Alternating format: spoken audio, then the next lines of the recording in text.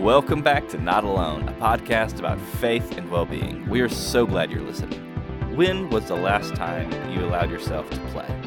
And when I say play, I mean doing something just for the simple joy of having fun. Play is not often thought of something that's essential for adults, but in this episode, we are going to challenge that preconceived notion. We're going to share our own experiences about what play has meant to us, and we're even going to talk about some research from a Hungarian psychologist whose name is a little difficult to pronounce. If that sounds good to you, here are Michael McCord, Lindsay Geist, and Evan DeYoung. Hello, everyone, and welcome back to another wonderful episode of the Not Alone podcast, the podcast all about faith and well-being. I'm Evan DeYoung, and I'm here with Lindsay Geist and Michael McCord. Say hey to the people. Hey, people. Great to be with all of you. Hope you're doing well. That was so formal. What happened? He does that. He does that about half the time. It's very, very formal. Greetings. Someone everyone. here needs to have some formality. We That's just all I can't be can say. playful You guys- all the time. Yeah. No. I like to mean, have fun. You drink out of a cup the size of your head. Evan wears a Snuggie every time we meet. I don't. Oh, no, it's a comfy. Sorry. Comfy, Thank you not a so Snuggie. much. Okay, and Yeah. my cup of tea is not of fully the tea? size. Is not fully the size of my head. I mean, it is part of a visual. It's an illusion. Okay, it's 97% the size of her It's a head. trick of perspective. Oh my goodness, y'all listening, you may be the people that need caffeine like me.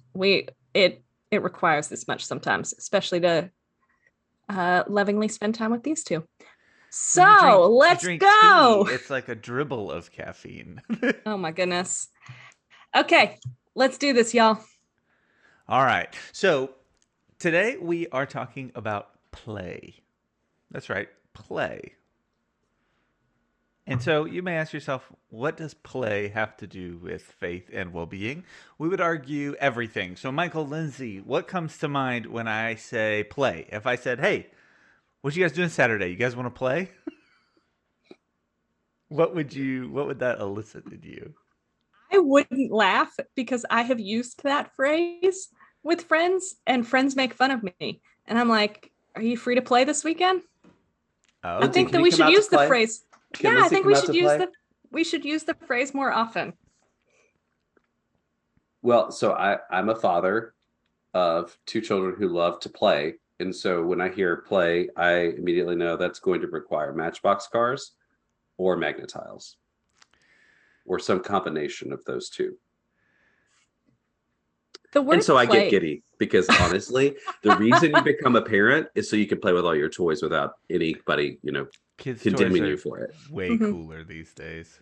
I don't the know. if word you've play seen them. sounds like so carefree to me that it feels much less like work and much less structured Mm. than a lot of things.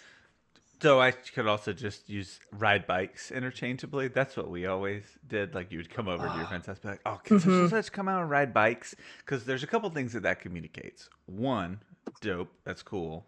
Riding bikes is fun. But two, that tells the parents, we're going to be outside.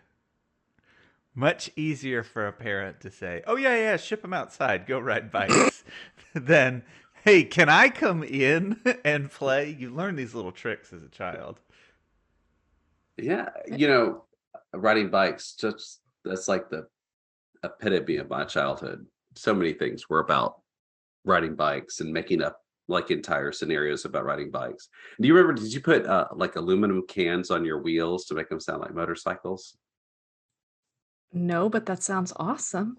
Oh yeah, man. We'd have you could put them on the front and the back and it'd be like double motorcycle. It's We the did best. playing cards in the spokes. Oh, that's a Mhm. good one. I think my favorite moment of bike riding was when I have no idea how old I was. I guess I was probably 7 years old. And I was a Boy Scout. In the back of the magazine, they sold stuff. You could buy stuff. And one of them was like this police siren that it goes on your bicycle. Okay. And I wanted that so badly. And that one Christmas I got it. And it was the best. I would spend my entire summer pulling my friends over. It was great. You got a siren, so you just wanted to be a bike cop? I was a bike cop, man. So your Did other play- people did other people count that as play or only you? Not quite sure. I'm not quite sure. It's just how much of a dork I was also a safety patrol officer at my school. So just, just for the record, I have a long history in law enforcement. Everybody else play, but Michael's going to enforce the play rules. I feel like what we're going to learn today is that the three of us defined play very differently, and that some of us were cooler and some of us were dorkier. Well, what about you, Lindsay? What were your like go-to play?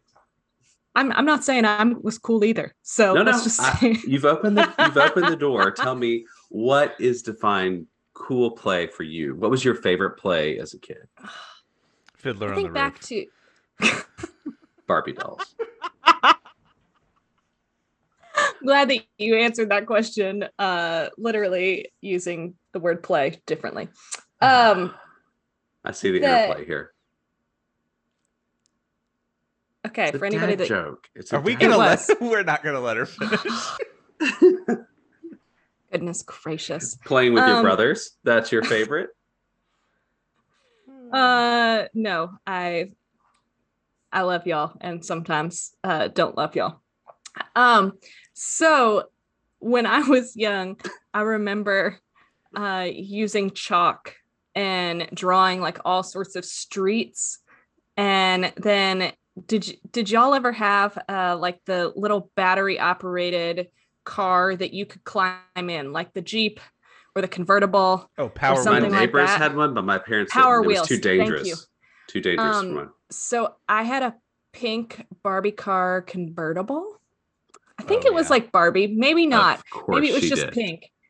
Of course she did. We knew this. And I would like draw all the streets and then, drive around in it in the driveway. And that was so See, I cool could have and come and fun. pulled you over because I bet you were breaking the laws. You guys would have been perfect. Lindsay's trying Excuse me, traffic ma'am. flow patterns to drive her Power Wheels through. And Michael's going to enforce the rule. Oh, goodness. How about you, Oh. Evan? Play? Yeah. Anything. Favorite memory of play as a child. Too many. I mean, I just, there's just too many. A lot of my favorite memories and the ones that stick out in play to me are ones that were having so much fun and then came crashing down to a halt.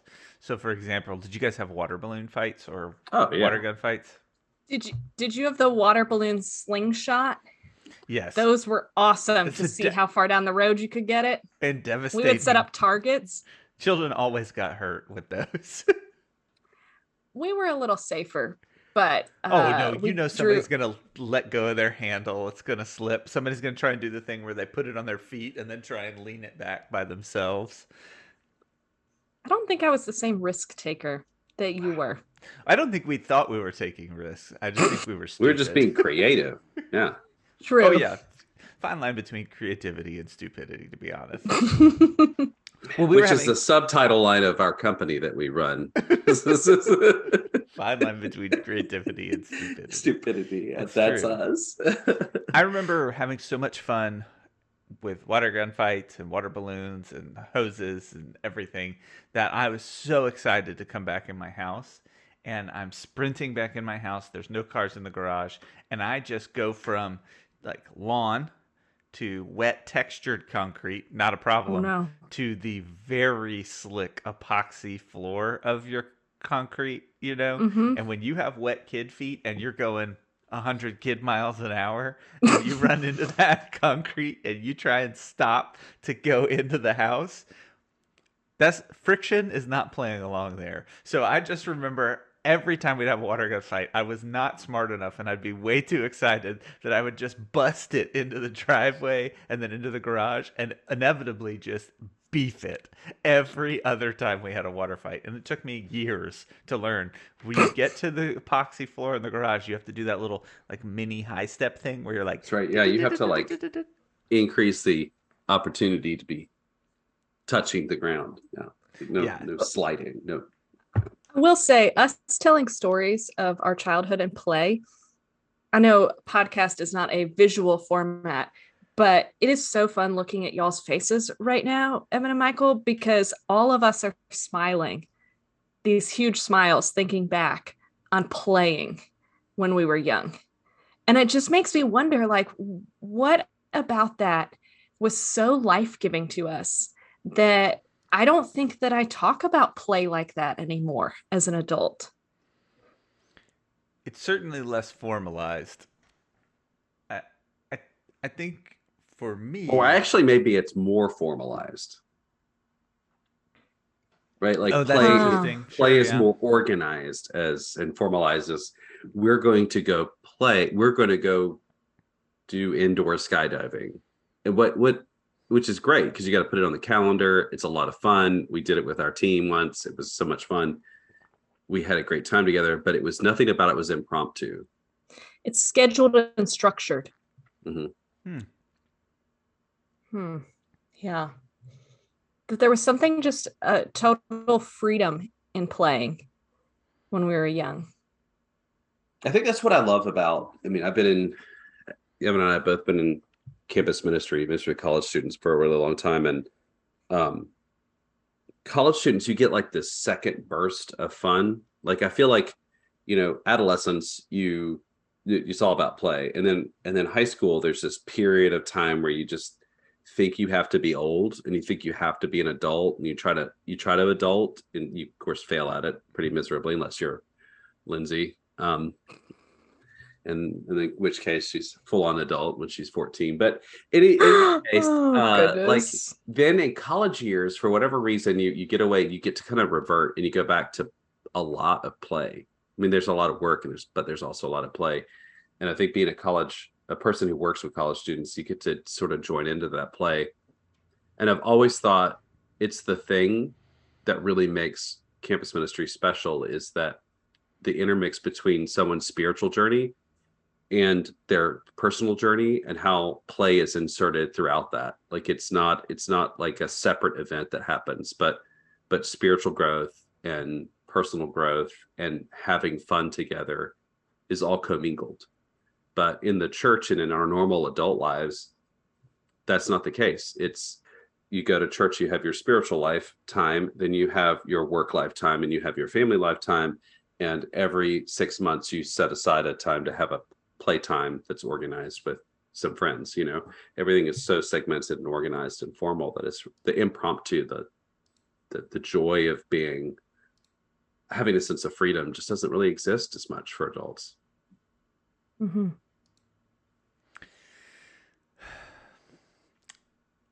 Evan's like, actually, it's not true for me. Well, play helps things stick, and I think play is an inevitable part of development. Play will happen. So I believe that if you put children in a room alone and on an island, and it was Lord of the Flies, they would develop play. It's something that's naturally going to happen. I don't think that it's always what is taught about play that makes us do it. I think kids will naturally do it. There's a researcher, Mildred Parton. She identified 6 kind of stages of play that she observed children develop in. And they start with unoccupied play. So they just kind of do their own thing. It's just them experimenting. I think that's always an interesting thing when you have a young child who's just sitting there and you see them get interested in something. And you're like, your little brain is trying to figure some stuff out here. And they kind of get interested in it, and maybe it's like something they're picking at or playing with or typically slobbering on. But you can see that something different is happening there. Michael is... Okay, I want to be very clear here. Michael just reached towards his camera, and then all of a sudden we see him peeling at it, and his fingers are grubbing up the lens. And then I think you removed the protective film off of your webcam. Did you get a new one? Or how long has that been on there, Michael? It's been on there for about a year and a half. Oh, goodness. It doesn't look better. Yeah. Am I better now? Yeah, you look So, better. So, yeah. for example, unoccupied play. You get curious about things in your environment and you want to make changes and influence on them, such as the film on your camera lens.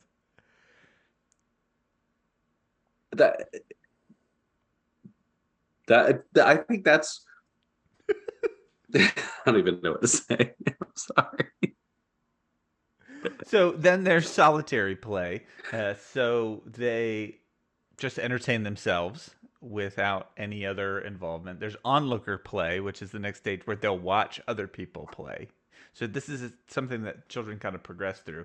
There's parallel play. Two people play next to each other, but they're not necessarily playing like engaging with each other, which is Mhm. always interesting.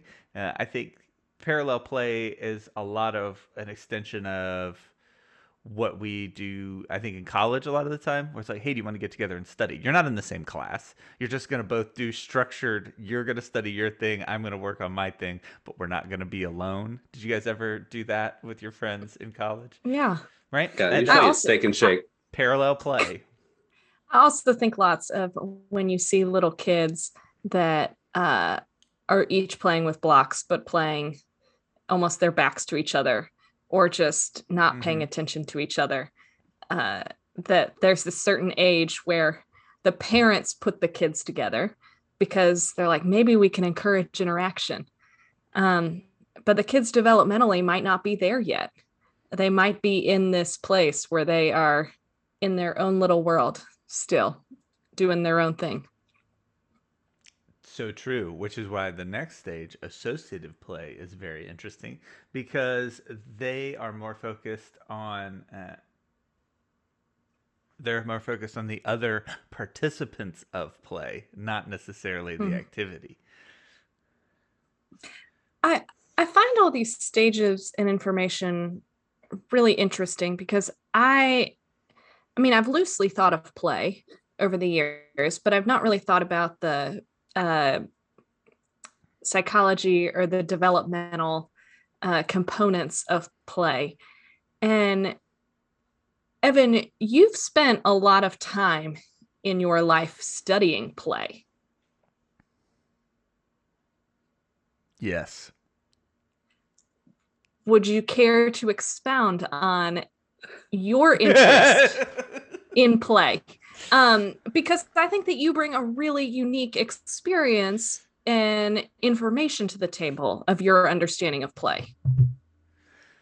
So we've moved now into the sixth stage of play, which is Oh, cooperative sorry, play. No, you're I did good. not mean to interrupt. Because this is cooperative efforts between players and they set group goals. So you have teed me up to be able to discuss uh, actual play.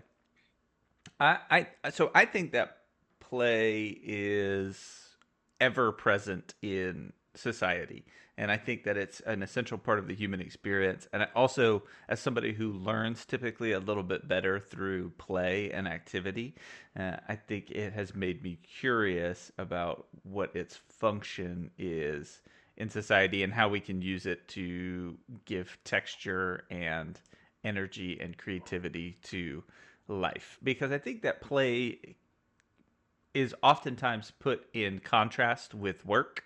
Like they're two Mm-hmm. different things.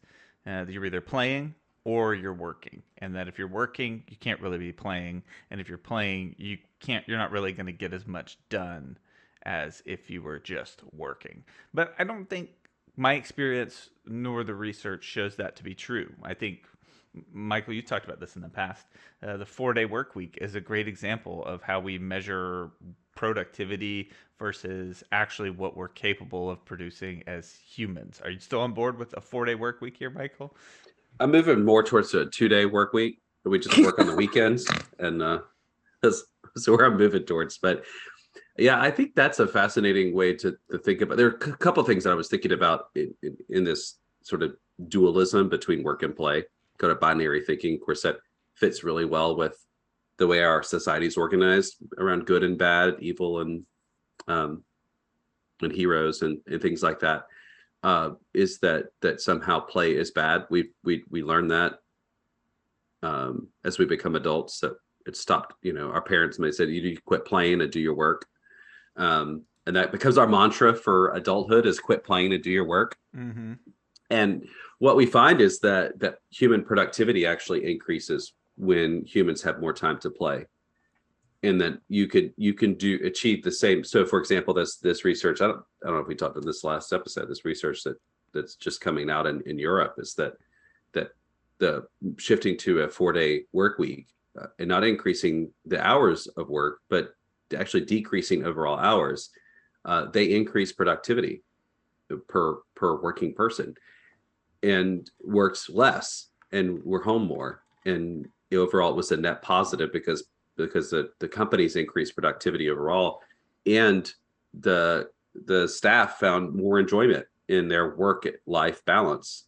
And so you could hold on to your employees longer, because that's one of the big issues that companies face is turnover and the cost of turnover, because there's the recruitment and sustaining of positions is pretty enormous on especially on larger corporations. And so if you can increase productivity, increase employee buy-in in your organization, and so there's less turnover, that's a massive economic win for a business and for people, for humans, and for the way we're able to be part of our community. The other thing I was thinking about that's right along that side, Evan and I are part of an organization that we're all remote employees. There's about 14 of us. And when I was researching how do you lead a group of people who are remotely located, you don't have a staff, you don't have an office, you don't see each other. And one of the big detriments to consistently across research to remote employeeship is that the lack of what they call water cooler talk, or that sort of banter, the play that naturally happens inside of a work environment when you just happen to be in the same physical space together. And what happens in remote life is you feel like when you're on, you have to be on. And so generally staff meetings and one-on-one meetings and those kinds of things become very task focused. And so you end up losing a lot of the play and the banter, which means you lose relationship and trust. And so a lot of proponents for people who work in the remote work environment is to always leave space to actually plan. I've worked with some large company leaders around this particular issue, is to create space in your agenda for play. So if you have a staff meeting, a virtual staff meeting, and you have 20 people coming on, and is to let 20 minutes of your schedule be just that type where people join on and their cats are crawling across their shoulders and their kid running across half naked, and that stuff happens, and you guys get to laugh about it, you get to tell stories, like actually make that part of the meeting, not something that gets in the way of the meeting. And you can increase productivity and relationship and trust inside of your organization. So those are two things I was thinking about, that crossover between the power of play in an organization and human productivity. I find it interesting that play is something that research has shown can be really helpful in bonding and connection, creativity, and even productivity. Yet there seems to be this underlying current that we experience some like guilt or shame internally when we're playing instead of working. Mm-hmm. I wonder why, like that we know it is helpful, and yet we still feel badly about doing it. Because I think two major influences in our society. One is capitalism. And so you're only as good as the amount of money that you can earn, and earning money is around productivity. And so we get into this belief that we just got to do more and more and more and more, so we can have more, so we can have more value in our society. The other is our Christian heritage, particularly Protestantism, and what we often call the work ethic of Protestants. And that is that somehow, even though we have this like dueling belief system between you are saved by grace alone, but you also have all these, you also need a life that reflects that grace. And so there's this banter back and forth between works righteousness, that is to say that the work that I do is what earns God's love for me, as opposed to God's love for me draws me into doing more things. and I got to make sure that I sacrifice and do enough to reflect the love that I've received from our creator. And so in the end, it creates, you got this dual system of capitalism and Protestantism that says, both of them saying, your worth is based on what you produce and what you do, how much you're willing to sacrifice for the greater good, whether it's for the greater good of the company or the greater good of humanity. And both of those are pretty heavy burdens to carry. And so play looks like it takes away from those two priorities.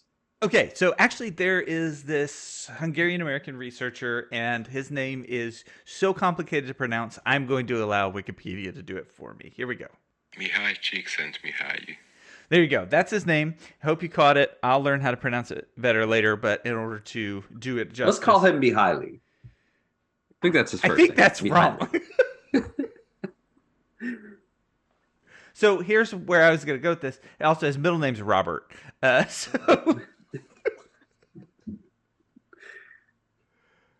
think it has an accent on it. Okay, so what's his research? That's the part I care about. I'm sure I value him. Anyway, so his story is that he was in World War II and that he was a prisoner. And so he started to take notice of joy and things that captivated people's attention and when they would get lost in an activity.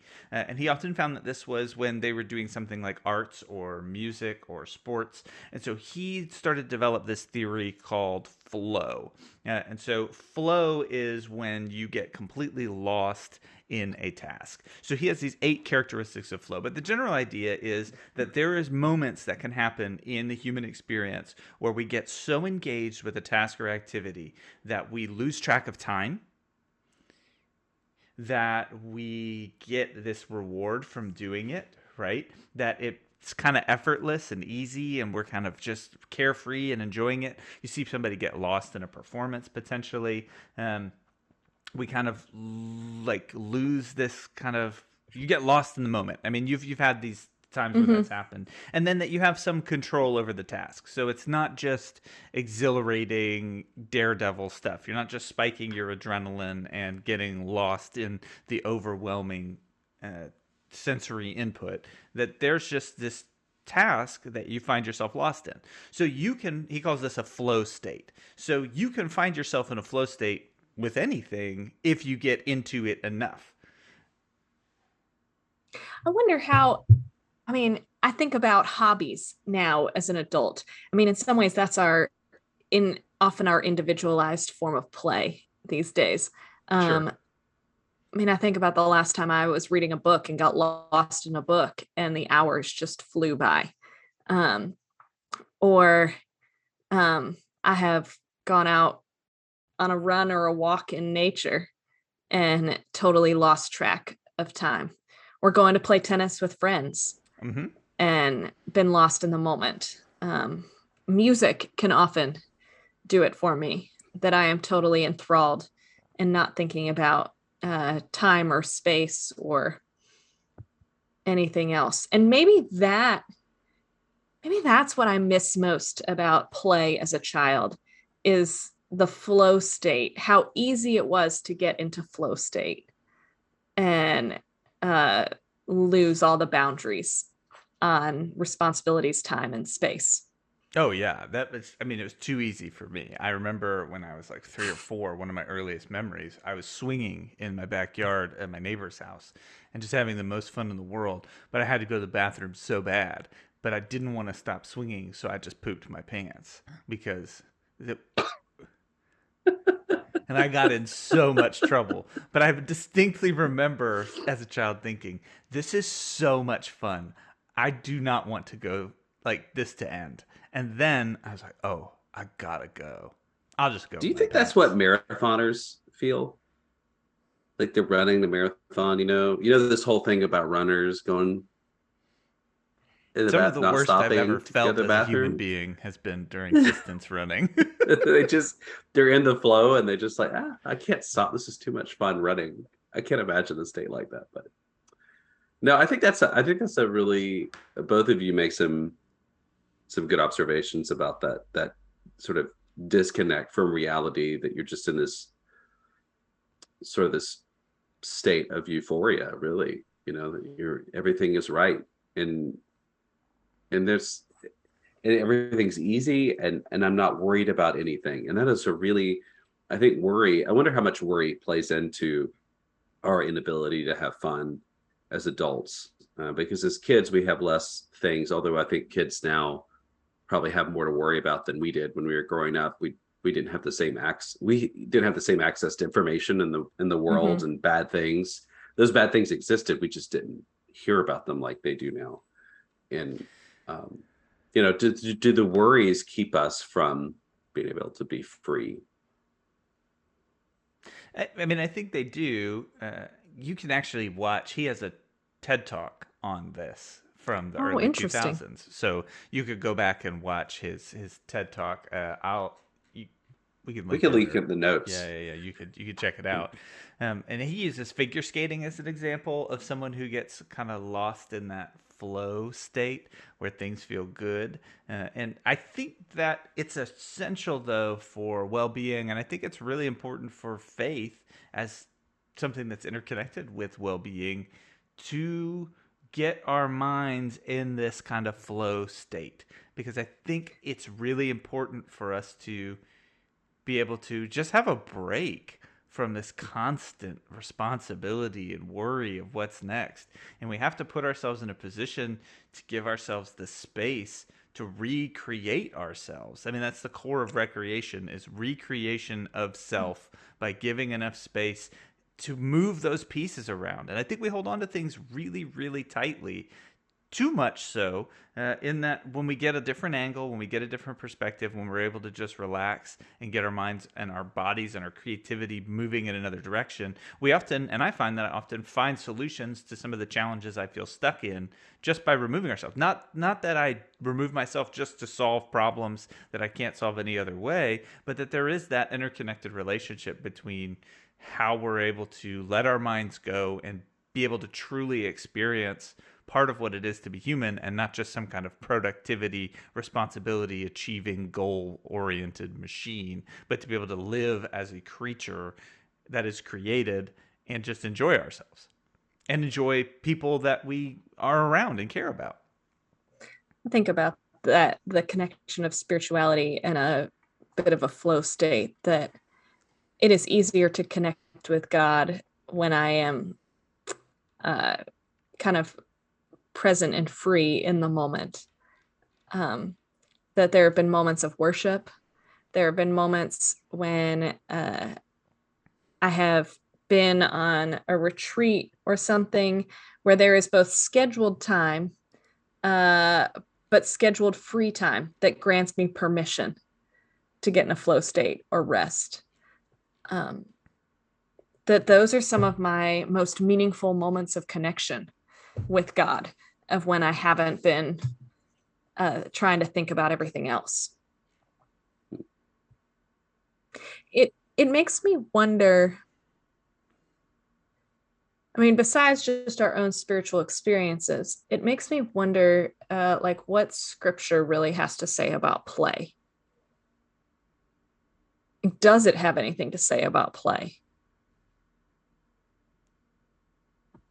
I think that's an interesting question that I don't think has a direct answer. Like sometimes I think we think that the scriptures are some database that we go to find the answer to things. And sometimes it provides direction, but sometimes direction is more nuanced in its approach. And I think in the terms of play, that certainly is, I think a more nuanced, multi-layered kind of experience in scripture.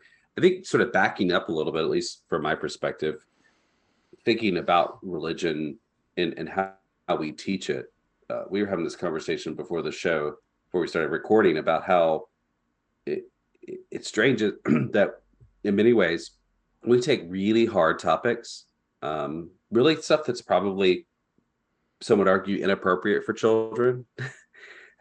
Things like Noah and the ark and the flood of the whole world and the death of most every human. and we turn them into children's play songs that are really catchy and kind of cheeky and fun. And so we were remarking about how we take these really heavy, hard topics and turn them into this really lighthearted kind of fun children's songs for our kids to learn. But then when we become adults, it's like everything in the Bible and everything in our spiritual journey has to be serious and weighty and heavy. And I don't know that I pick that up as much in at least thinking about Jesus, the story of Jesus, at least, that things are that heavy, and that we should think of everything being that heavy. And so, for example, the first miracle that Jesus is recorded participating in is the changing of water into wine at the wedding of Cana. And now that's not directly fun, right? I mean, it's not saying, oh, we're having a fun time, but it says a lot. Like the first thing Jesus is recorded of doing is at a party. And not only is it at a party, but it's changing water into wine, into alcohol, and not just any alcohol, but apparently really good alcohol. And so that sets the tone, in my opinion. I think that starts to set the tone that Jesus loves being with people, and being with people. What's really fun about being with people is having fun with them, and really enjoying each other's company. And he creates this environment inside of this party to create, the opportunity for people to have fun together. And so this says a lot to me about maybe how Jesus sees his role in being with us. Well, fantasy play is one of the categories of play as defined by these researchers. And that's where you put yourself in stories and situations to begin to understand how the world works, how you work, how you think about different things. And I think the nature of even just teaching in parables and stories rather than direct lessons is an element of play and learning, where rather than telling you what to do, let me give you an example. Let me create a fictional world that you can see yourself in the perspective of different characters, and then you can draw more lessons than just a direct answer about whatever your specific question was. And I think you see some other elements of play in the way that even just specifically Jesus conducts himself. I think when the woman's caught in adultery, he gets down and he just starts drawing in the dirt in front of her, right? There's all these little details of texture and excitement where he does these things that aren't necessarily conventional at first.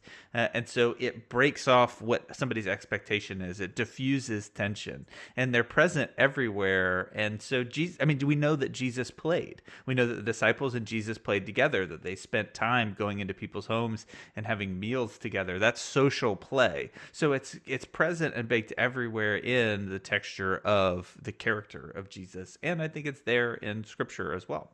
I think even one of my favorites is where Peter walks on water. Like what a fascinating, fun scene. Yeah. I mean, it's kind of crazy to think about. Now we would say that's, we'd probably take that and make it very serious, and there's some deep theological meaning about this, and we'll unpack it into a 3-part sermon series over the course of 30-minute teaching in a worship service, so that it's long and really heavy and meaty, because that's the way we want to frame our religious experiences. But Jesus, he comes walking out of the water to wake up his disciples. They're in the boat, and then Peter wants to do it, and he's like, "Come on out, you can do it." And he does it, and then he starts to freak out, and he starts to sink, and he catches him, puts him back in the boat, and they head on their journey. I mean, that's a fun, interesting, fascinating little story of interaction between Jesus and the disciples. So I think you're absolutely right. I mean, what we know about when people are together and they like each other is they're going to have fun together, and they're going to enjoy each other's company. I think you have to look at fun. You look for the fun in different ways. Another good one to me is the feeding of the 5,000, and in the one telling that where this little kid offers up fish and bread, And they're all like, no, kid, get out of here. That's not enough to feed all this. And then Jesus decides, you know what? We're going to make the kid the hero of the story. And he gave up his little bit of food. And this little kid is going to feed all these people because of his faith and his willingness to give up what he has. I mean, that when you step back and say, that's a pretty crazy story. And that's pretty fun. Like let the children come to me. Do not hinder them. Let's play together. Those fun is there. It's vivid if you're looking for it. But I think what's really sad about our religious tradition, at least for me right now, is that it feels very heavy, and that everything about and right now in our church, in the Methodist denomination, it's very heavy about what's true, what's real, what's orthodox, what's honestly the real truth in the Bible, what it says. And those kinds of searching, that hunting, creates a lot of pressure and weight to an experience. I wonder if in scripture what we're naming is maybe not what we directly would have named as play, like back to sidewalk chalk and water balloons and riding bikes. It wasn't indoor skydiving, although maybe walking on water is kind of like their version of indoor skydiving. I mean, maybe. Yeah. But for adults, I think playful interaction is like our form of access to play. That is kind of the socially acceptable inroads to play. And so perhaps as adults, if we look first for playful interactions, that would lead us to play. It is a really fun way to get to know people. There's a quote that's incorrectly ascribed to Plato. But is that Plato the author, or Plato the dough? Yeah, so this would be the philosopher. T. Plato. Plato. And it's he didn't say it almost certainly, but it's an interesting quote. It says, "You can discover more about a person in an hour of play than in a year of conversation." And I think there is something about play that allows us to get to know a different side of people.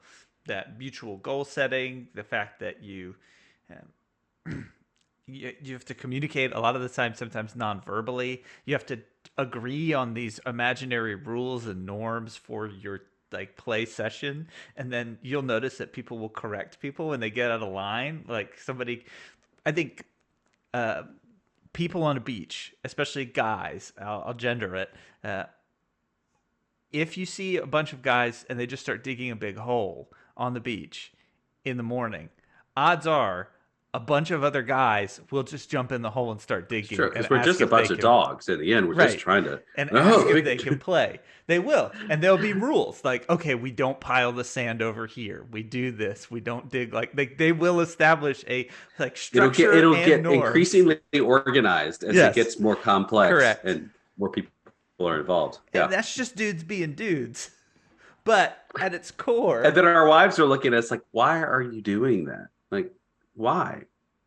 Because it's cool. We choose to dig a hole because it is there. Because we can. Actually, I think he gave that speech. He gave that speech at Rice University, I think. And he did that. I think we're coming up on the anniversary of that. Hold on. I'm going to look it up while you guys talk about something else. Actually, it was yesterday, the anniversary of the announcement of going to the moon. That's what you're talking about, right? Yeah. That was yesterday. I think it was yesterday. 60th anniversary. Yeah. We chose to go to the moon. See, now that's an example of national play, right? Sure. It's really serious in a lot of ways, right? I mean, exploration is serious, finding new things, but it's also like a national form of play. And a lot of it was to redirect our energy from the wars and from the strife of the world that was being experienced at that time. And is sort of a nationalized form of play. Is there an official definition of play? What would the dictionary say? Because I think what's so complicated about play, maybe for us, is that it is such a fluid concept that it is hard for us to define at times what it is. Verb form, engage in activity for enjoyment and recreation rather than a serious or practical purpose. And then it says it says see Evan DeYoung. Oh, That's what it says. I'm just saying it's what it says.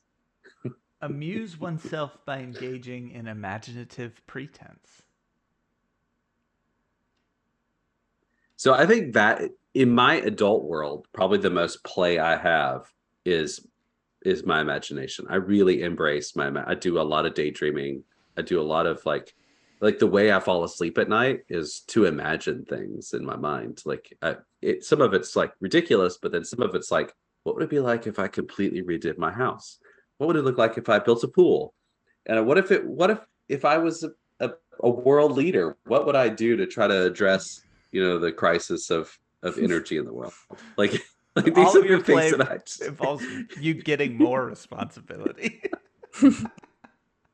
But in some ways, using your imagination in that feels like a safe form of play because it feels structured and serious enough, but lets you use your creativity. Well, I think that there's some truth here that adults need to play, and we don't always play well. We structure it too much, or we've lost the art of play. I think this is well illustrated by some playgrounds that are cropping up called like adventure playgrounds. They have some in New York and California, and it's just construction materials and like saws and hammers and tarps and wood and screws and nails, and they put them in this thing, and the parents are not allowed to go in with the kids. So the children are supervised to use the materials. So, for example, it's not just 73rd graders with hammers and saws running around by themselves, but they do not allow parents to go in and supervise directly the play. They can sit back and watch, but they create a disconnect there. And there had to be a reason that they chose to do it that way. Well, it makes me start thinking about how adults interfere with children's play. Oh, big Like time. let's think about children's sports these days. That how often are you hearing parents kids are playing just fine, having a great time, and parents are screaming bloody murder from the sidelines. And they are yelling about, why isn't this happening? Play harder, get over here. What are you doing? And they're no longer giving permission for kids to just play. There has to be like a purpose or successful thing. Michael, you as a parent with children in youth sports, what is the you have the perfect perspective. What is the state of youth sports currently? highly organized, increasingly competitive.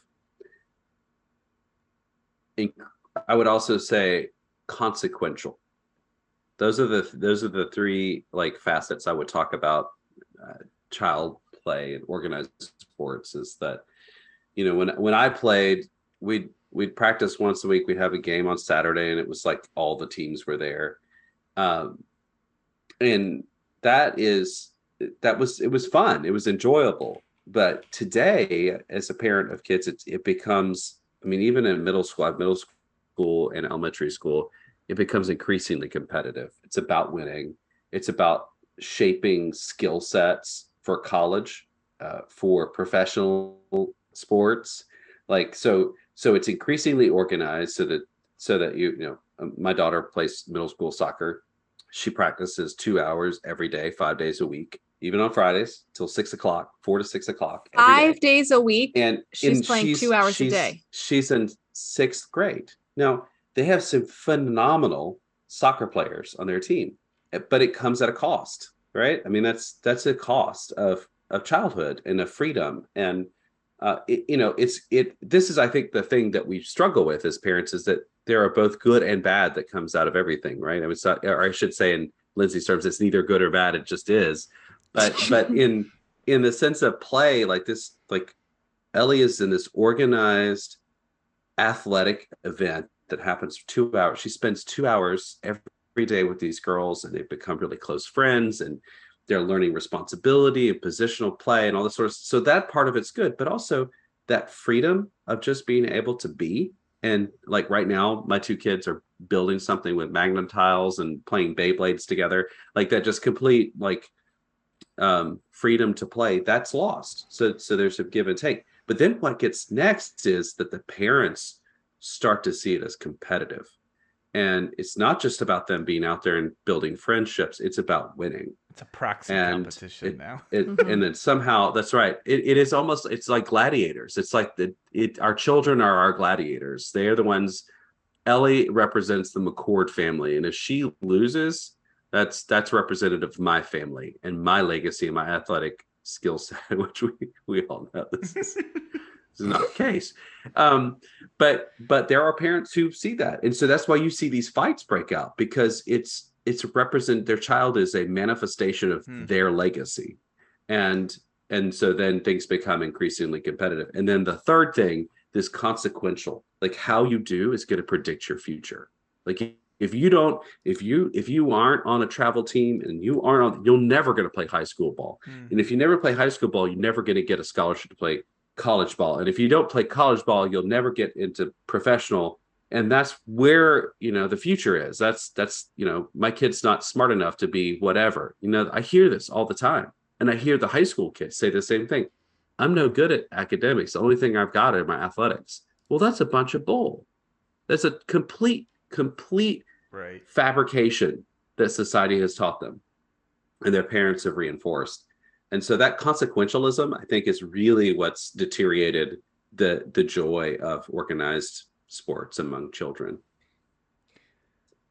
So this makes me wonder, like, how do we emphasize and reincorporate play into our adult lives?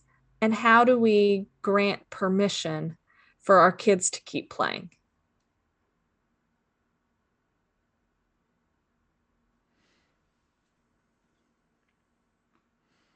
I think, like a lot of things for adult me, I have to block it on the calendar to make it happen.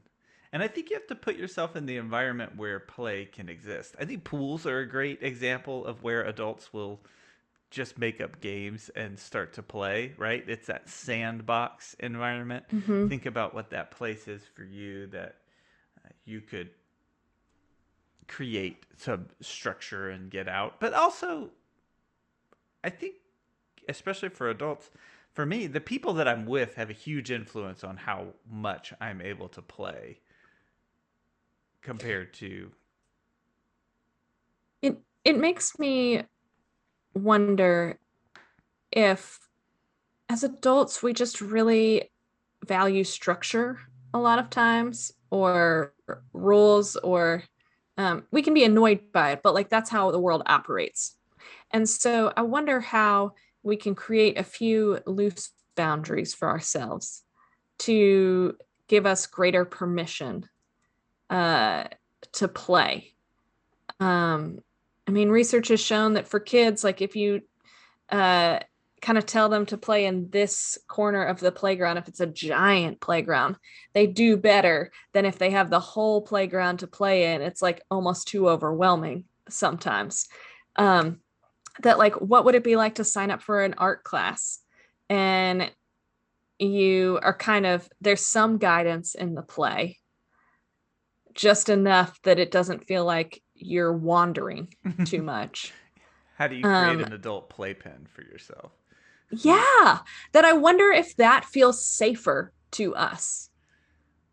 If there's some sort of boundary fencing playpen concept. Maybe that's like our first segue step for play as adults. Well, we're willing to spend money to have someone else facilitate it for us. I think you look at like Topgolf, bowling, darts, axe throwing, all of these activities have a play component, and they provide something that we can't access ourselves, right? I don't have Topgolf at my house.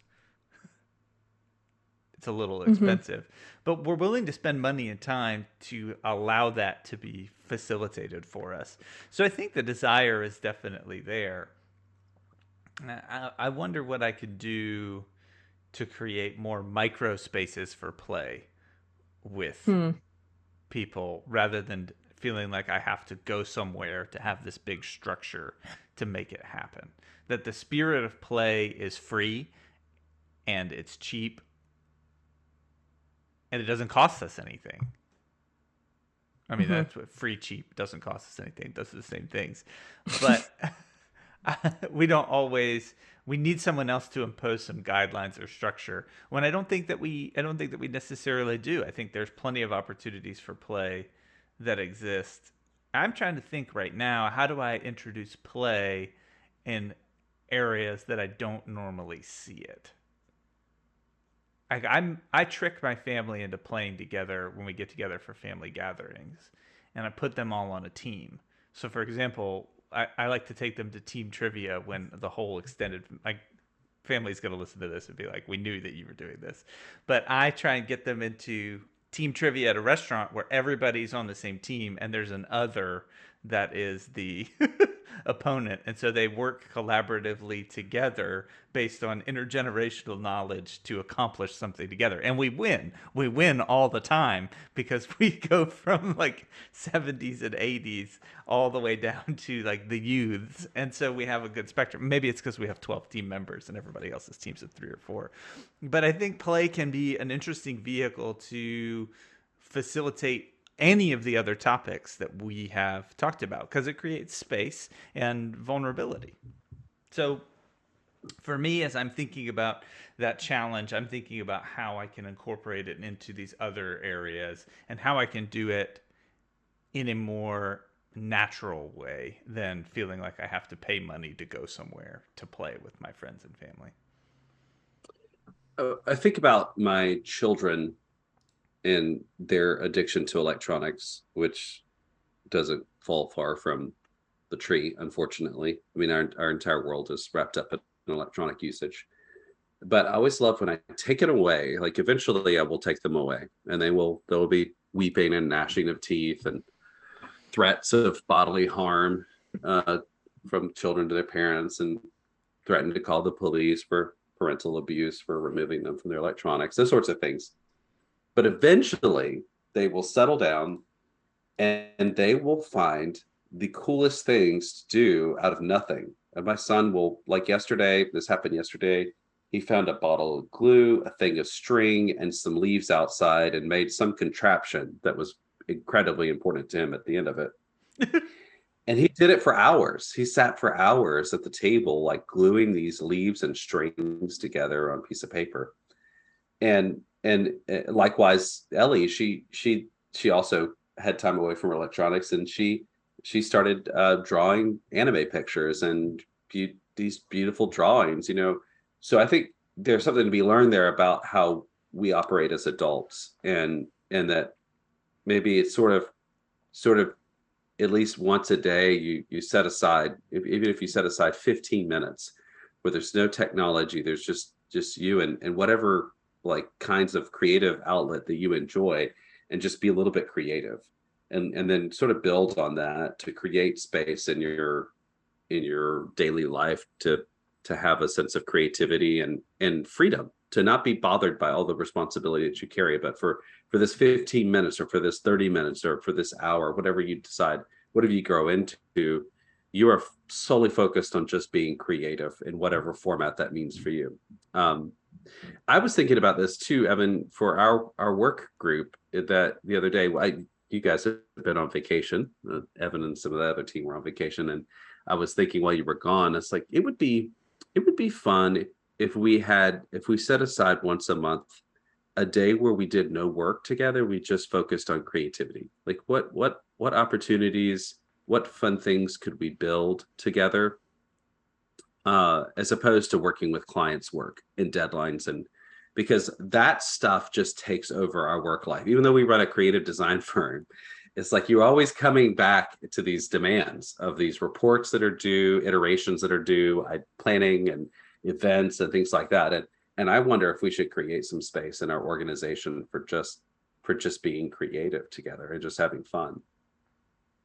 Mm.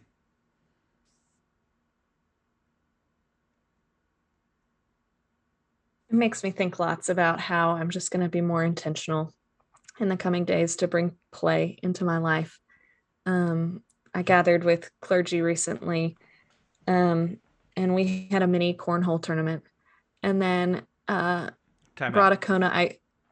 A mini cornhole tournament, as in a small scale cornhole tournament, or it was miniature cornhole? Mini, yeah. Was it? Yeah, we gotta be small scale. There were they were like this big? 20 of us. Okay. Okay. So normal sized cornhole, but the number of people participating. Okay. All right. Because I have seen, we had a coffee shop that had mini cornhole, and it was like 3 inches by 6 inches, and you had to throw these tiny little sandbags. A cornhole tournament for a limited number of people, and and we also brought in a Kona ice truck, and the amount of joy that felt contagious was wild.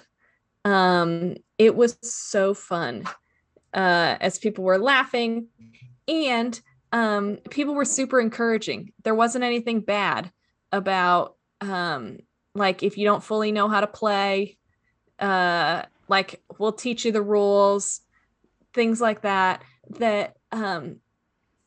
it bonded us, and it was like fun and permission granting. And so it makes me wonder, how do I incorporate that on a larger scale, but how do I put a little more fun into my everyday life? And how do I read? And also, the other thing that I'm taking away from this podcast today is, how do I read the scriptures and look for playful interactions more often? That how do I see where the creativity is, and see how Jesus is encouraging us to engage with people differently? I think that's a great way to intersect the play back into our spirituality. And I think you talking about preachers, pastors playing together, I think that's where it should start for all those who are involved in leadership over pastors or over churches, to start incorporating some play in the life of your spirituality, because that can create the space that people need to have a real sense of relationship with their whole selves, rather than just the segmented kind of part of themselves that goes to church. But they're also fun people who want to have fun together, and who need relationships and need that freedom to be able to talk to each other that play creates, and looking for that lightheartedness through scriptures as a way to see that our creator is a creator of fun things and all things, and that includes fun things, and that God's with us in all things, including fun things. And so maybe that's one of our responsibilities as faith leaders, is to create space for people to have intentional fun that allows them to be creative. I love it. Well, thanks everyone for listening. Thanks, Michael and Lindsay, for all your thoughts and wisdom. Thanks, Justin Patton, for producing this episode. We hope that you will be inspired to play, and that you will feel refreshed and recreated yourself as you get to experience life with joy and not always be squeezed of all your productivity. You don't have to monetize your hobbies. Not today. You could just play and have a good time. We'll see you next episode. Bye-bye, everybody.